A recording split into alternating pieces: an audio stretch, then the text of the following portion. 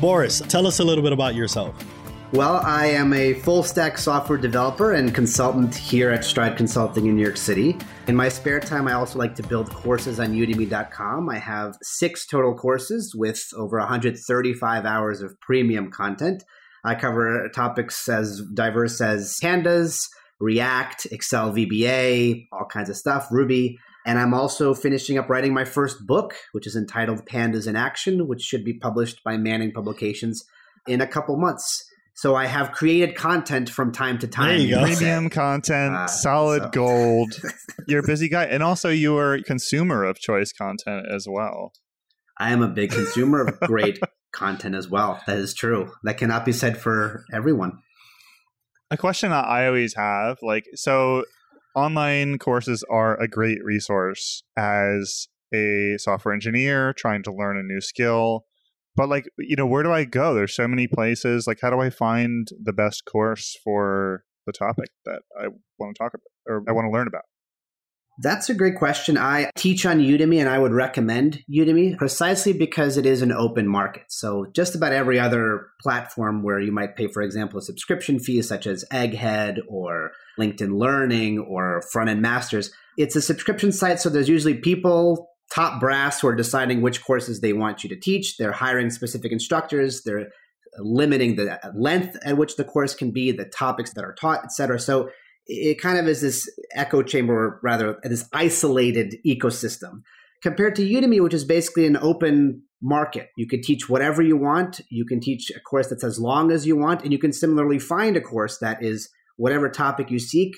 If you want a quick 5-hour introduction versus a 30-hour massive introduction, you could find it there. If you want a comprehensive one that covers multiple technologies and how they're used in tandem with each other, you could find it there. If you're just looking for an isolated topic, you find it there. So because anyone can become a teacher there, and it's simply driven by reviews and ratings and what people are interested in, it tends to produce, in my opinion, higher quality courses that fit more people in whatever they're looking for. So Udemy just takes anybody and you can create a course, and if it's hot, if it's solid, then people will go to. It's like capitalism. It's fantastic. It is the perfect free market. Yep. And I think as well, it used to be that the only tech courses you could find online were on programming. But Udemy, now you can find cooking courses. You can find gardening courses, architecture courses. So all the stuff that you used to maybe even have to pay to get a degree in, it's just out there. Sometimes it's instructors teaching. Sometimes it's experts in it. Kind of covers all the bases because of that. I love that. I feel like there's a lot more options now than a couple of years ago when it first got started. I haven't taken too many classes lately. I remember starting out and when Coursera first came out and they had the machine learning class. I guess in my eyes, pretty legendary, the Stanford machine learning class. And that was all they had, or it was very limited selection. And you had to get on the boat exactly at the time that they were going to leave the dock and then go on that journey with everybody week by week. So it sounds like this marketplace offers you a bit more flexibility. Yeah. And it's also, I think, a lot more reasonably affordable. So I think generally it covers around $10 to $14 a course. And some of them are these gargantuan, 65 hours in-depth comprehensive courses compared to sometimes on Coursera, I've seen, hundreds of dollars for a course that's 10 hours long. Oh, wow. Yo, you could look up carpentry classes on Udemy. That's pretty crazy. I had no idea. So it's just more than programming at this point. Udemy used to be strictly programming, yeah? I think the majority of its sales and conversions come from programming courses, but you can teach on anything. And that's, I think, the beauty of it. You can find your audience and your market there. Yeah, I can learn how to build a wall with wood, bro. That's a legit course. I think I'm going to do it, guys. I could take a course on podcasting. There you go. Well, I'll be more than happy to teach you, Boris. I don't know much about it. Well, you could teach me, but it wouldn't be monetized. That's why you got to put it on there. Right. We could teach Boris, and then he could teach the world and make all the money on it. That's why you got to be careful. I got to be careful who I'm teaching, who I'm showing these things, all my tricks. There are no secrets. It's all open here. So you mentioned before in the intro that not only have you done Udemy related courses, video and whatnot, but you've also there's the book, right? You've been writing the book. What are some of the differences you would call out when creating content for the sake of video programming related content versus using a physical book and having text written in there where it's static? Yeah, I think I prefer to both consume and create video content. I learn better from video and I feel like I communicate better with video. I think the advantage with the visuals is you can speak more like a human being and teach more like you're in the room with a person. So when you're writing a book, for example, you have to obsess over every little sentence and how you're communicating a thought. And it's a lot harder to express the nuances of language. You only have some tools at your disposal, like bolding a word or italicizing or adding a clause to add context. But when you're speaking with a person, you allow yourself more flexibility in how you construct a thought or a sentence. There's many times, even if you, for example, read the transcription of your podcast, where if you read it on paper, it's not an actual valid sentence. Yeah. But when you speak, everybody understands what you're saying. I've looked at the transcripts and I do apologize to people who read them. There's been a couple of comments. They will get you where you need to go, but that's about it. And that's totally normal. I mean, I think that's the benefit of visual content is, and also the audio element of it is that you have, from an audio perspective, you hear a human being talking to you and you understand all those nuances. And the same thought comes up when it's talking about video.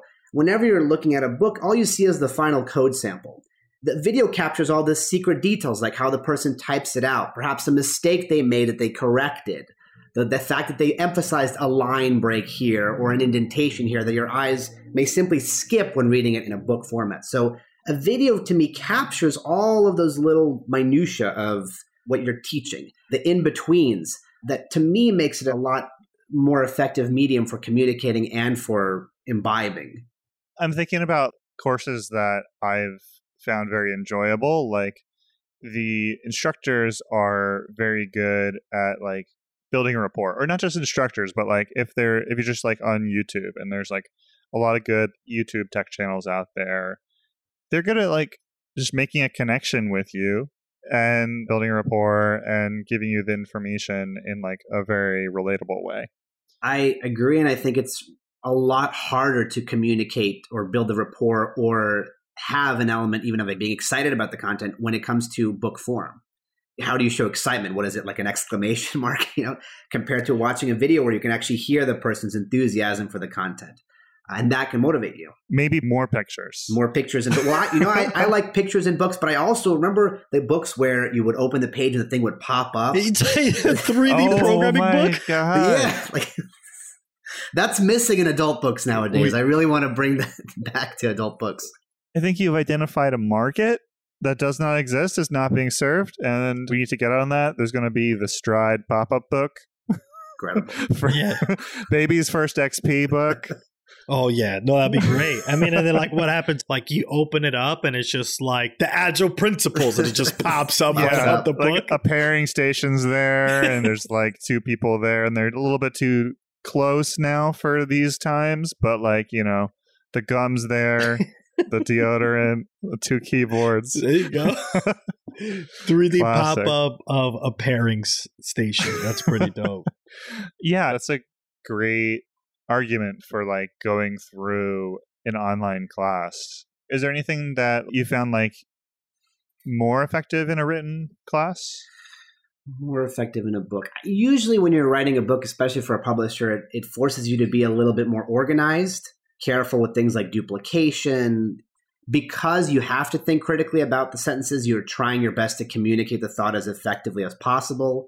There's kind of more dedication to each thing you create compared to a video, which can be sometimes a little bit more throwaway and spontaneous. So I think there are some people who are unlike me and who just simply accept the written format better. There's something classical to it, I think, vintage to it. And some people just like having the book under a lamp on their desk and studying at their own pace, and rereading a sentence to me always feels more natural than, rewinding a video 10 seconds. Yeah. It kind of feels like your own thing. So I see the appeal for some people and why it can be more effective.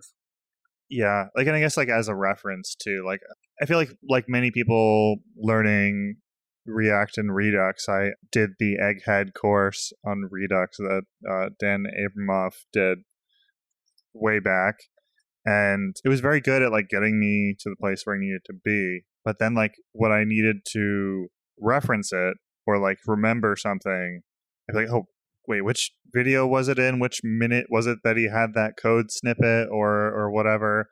Whereas I think that like with a book, I can have a better like sense memory of like where it is in the book or like what part it is, or and if you have like a digital book, then you can just search it or do whatever, or like, you know, the documentation is there as well. Yeah, it's easier to search through text than it is through 50 hours of video and transcript. Just gonna start from the beginning, or maybe do a binary search. Yeah. Boris, I'm ready to create content. I'm ready to figure out how to put things on the open market.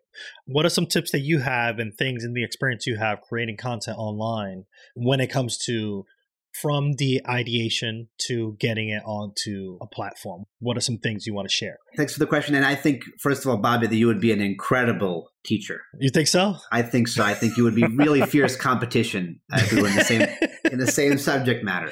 Okay. I don't want to sound super cliche, but I think the most important thing is to not obsess over getting the best quality first up, not obsess about having the perfect curriculum up front, not overthinking how you want to structure everything, but just get into the ebb and flow of creating content. If you're passionate about teaching tech, create a 5-minute YouTube video and put it online tonight. It doesn't have to be scripted. It doesn't even need to be rehearsed. Just to put you into the shoes of, like, I'm taking a first step. You know, I'm building up that habit incrementally, I think is very important. A lot of people drown very quickly because they start thinking, well, I need this 20-hour course, and then I need to think about how am I going to get the nice quality microphone, and what am I using for my screen recorder, and how am I structuring the curriculum, and am I missing this, and what are my competitors having, and how am I advertising? And all of that starts creating doubt and anxiety compared to incrementally saying, well, I'm going to create a simple video, and I can do that tonight. Tomorrow I'll make a longer video. The day after that, I'll create 2 sequential videos. Then I might think about a 20-minute course. Then I might reflect on the feedback that I've gotten and just building it up. Then I might get a higher quality microphone. In a weird way, the more you don't think about it, the better it becomes. And that's well, I think what you're describing is like fundamentally like a lower place agile thing where like you're doing the smallest possible thing that could work, that could get you some feedback, and then you get the feedback and you learn, be it like feedback from yourself where you're like, damn, that kind of sucked, or like this was good, or someone actually tells you something. But sometimes it's kind of funny because, you know, you build a 20-hour course and then you record and you're like, yeah, I really don't like my voice and how I speak. It's like, if you had practiced recording a little bit before, you would have identified those things earlier. Same thing with how you prep content, same with how you deliver, how you edit your videos, what platforms you want to go to. All that stuff you figure out when you start doing, not when you start theorizing. Yeah, I think we talked a little bit about this like a couple episodes back too in 189, Resetting in the New Year, about how like a lot of like habit forming and kind of restarting yourself is just like doing the smallest thing. And then like kind of celebrating that and continuing through. And then everything that you do past the first minute is just bonus. Absolutely. There's a great book called Atomic Habits by James Clear, where he talks about a very similar idea, being that whenever you want to start a habit, you do not want to aim for the stars. You want to start with the bare minimum. Like if you want to hit the gym more, he literally recommends for a week, just show up to the gym and leave. Like just get to the habit of this is something I'm doing regularly. I'm getting out of bed. And then after a certain point, you say, well, I'm at the gym. I might as well pick up a weight. But I'll work out for 10 minutes. And he actually says, if you look at the studies on this, that a lot of people actually end up committing more so than the people who have, you know, the New Year's resolutions and go to the gym the first day for an hour and go hard and the next day they give up. Incremental small changes and experiments over a long sustained period of time with a lot of patience tends to yield better results. I did try that with the gym thing one time, and I just showed up and I looked around, and then I went to Five Guys, and it was like, oh wait, I did not build an effective habit here. Did you go to Five Guys every time you went to the gym? Is that what ended up happening? Because that'd be wild. No, not every time, but like it was like adjacent. I feel like there's some kind of geolocation market going on where It's just like you wanted to get into the habit of going into the gym, but you ended up gaining a habit to going to Five Guys. Yeah. That would be the worst creation just of a bulking habit. up. Yeah. Getting real bulky. There you go. So small incremental addition to this content that you're creating, little by little, slow and steady. Don't look at anyone else. Just focus on just you putting your content out there. Yes. And I would also say try to drown the doubt. I remember many times when I talk to developers who are a little more inexperienced than me, I say, you should put a content out there, put out a Medium article or put out a tutorial on YouTube. And the number one question they say is, well, how can I put anything out if I'm just like a junior developer? I know nothing. I'm like, well, you know more than anybody who's never coded before. And in fact, many times you have a huge advantage because you're closer to the aha moment. You're closer to the point where you realized how something worked. And you're better equipped many times to explain it to somebody new than somebody who may be a senior developer with 5 years experience who's forgotten how hard it was to grasp that concept first. So no matter where you are, you always have some content that you can create and some unique market advantage that you can offer in how you deliver it. So like just kind of get out there and put it without overthinking it. And then once you get the flow of it, then maybe then you could start comparing, well, what are my competitors doing? What do I want to do? How do I want to stand out? Right. But you just gotta pick it up.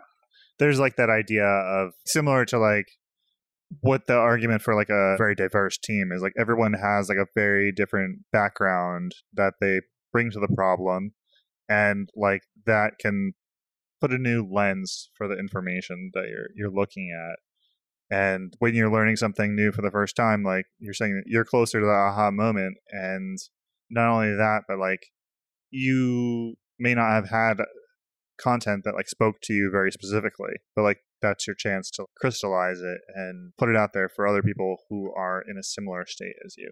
Absolutely. I mean, 99% of the world doesn't code.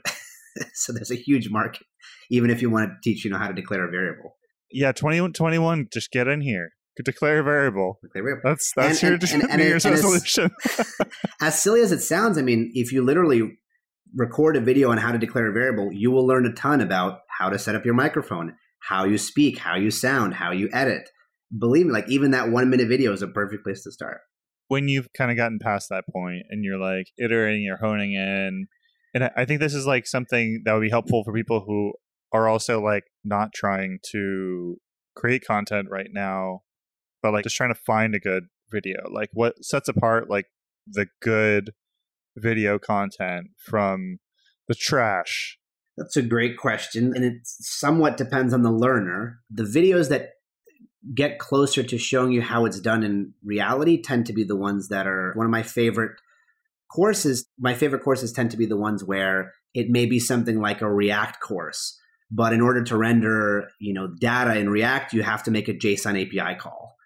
And all of a sudden you're watching this course as a developer and you're marveling at the fact that you just bought a React course, but you learned so much about completely other random things. It feels like an actual day at the job compared to a course that's just kind of one technology and showing you this is feature A, feature B. That's probably, I think, the greatest criticism I would give myself over my courses, that they're a little isolated in their box about what they're teaching. But when it feels like a regular day at the job, and when the instructor feels somebody who is sympathetic and human and friendly and doesn't feel like an academic, intellectual instructor, just feels like a buddy who's teaching you something, I think those are the courses that I do best with. And that's what works well for me. Sounds kind of like a pair programming session. Exactly. Where you're the only one who can talk. Yeah, exactly. You're driving. You're My not listening favorite to the. You're driving, not listening to the navigator. Just going off. Yeah, maybe a little toxic in a pair programming session, but like at least you're like communicating your thoughts and like externalizing what's inside. All of those things. Like, oh, maybe I need to do this. Like, if it's a video, you can't just like be silent. You know what? We laughed about it, but that's such an incredible piece of advice, because now that I think about it, some of the worst videos I watch are the ones where the person is almost soloing. They're like, so I'm going to write this line out and it's going to create a box on the page. And they don't talk about what the line is, what the intent is like, and I'm just going to write it out. Precisely. If you're pairing with somebody, you have to describe the why first and then you implement it. And I think that's a big thing. Another thing that I absolutely hate in courses is when they just paste the code on screen and they talk about the sample. For me, I love when they actually write it out. You capture all the little nuances of what it means then, what this line is doing, what we're doing here. That helps fill in the gaps. And code never comes fully formed, like, out of Zeus's forehead or whatever that myth is. Yeah. There you have it. Boris Paskhaver, pair programming with the world. There you go. One video course at a time. Yeah. Key takeaway. Basically, imagine you're pair programming with yourself.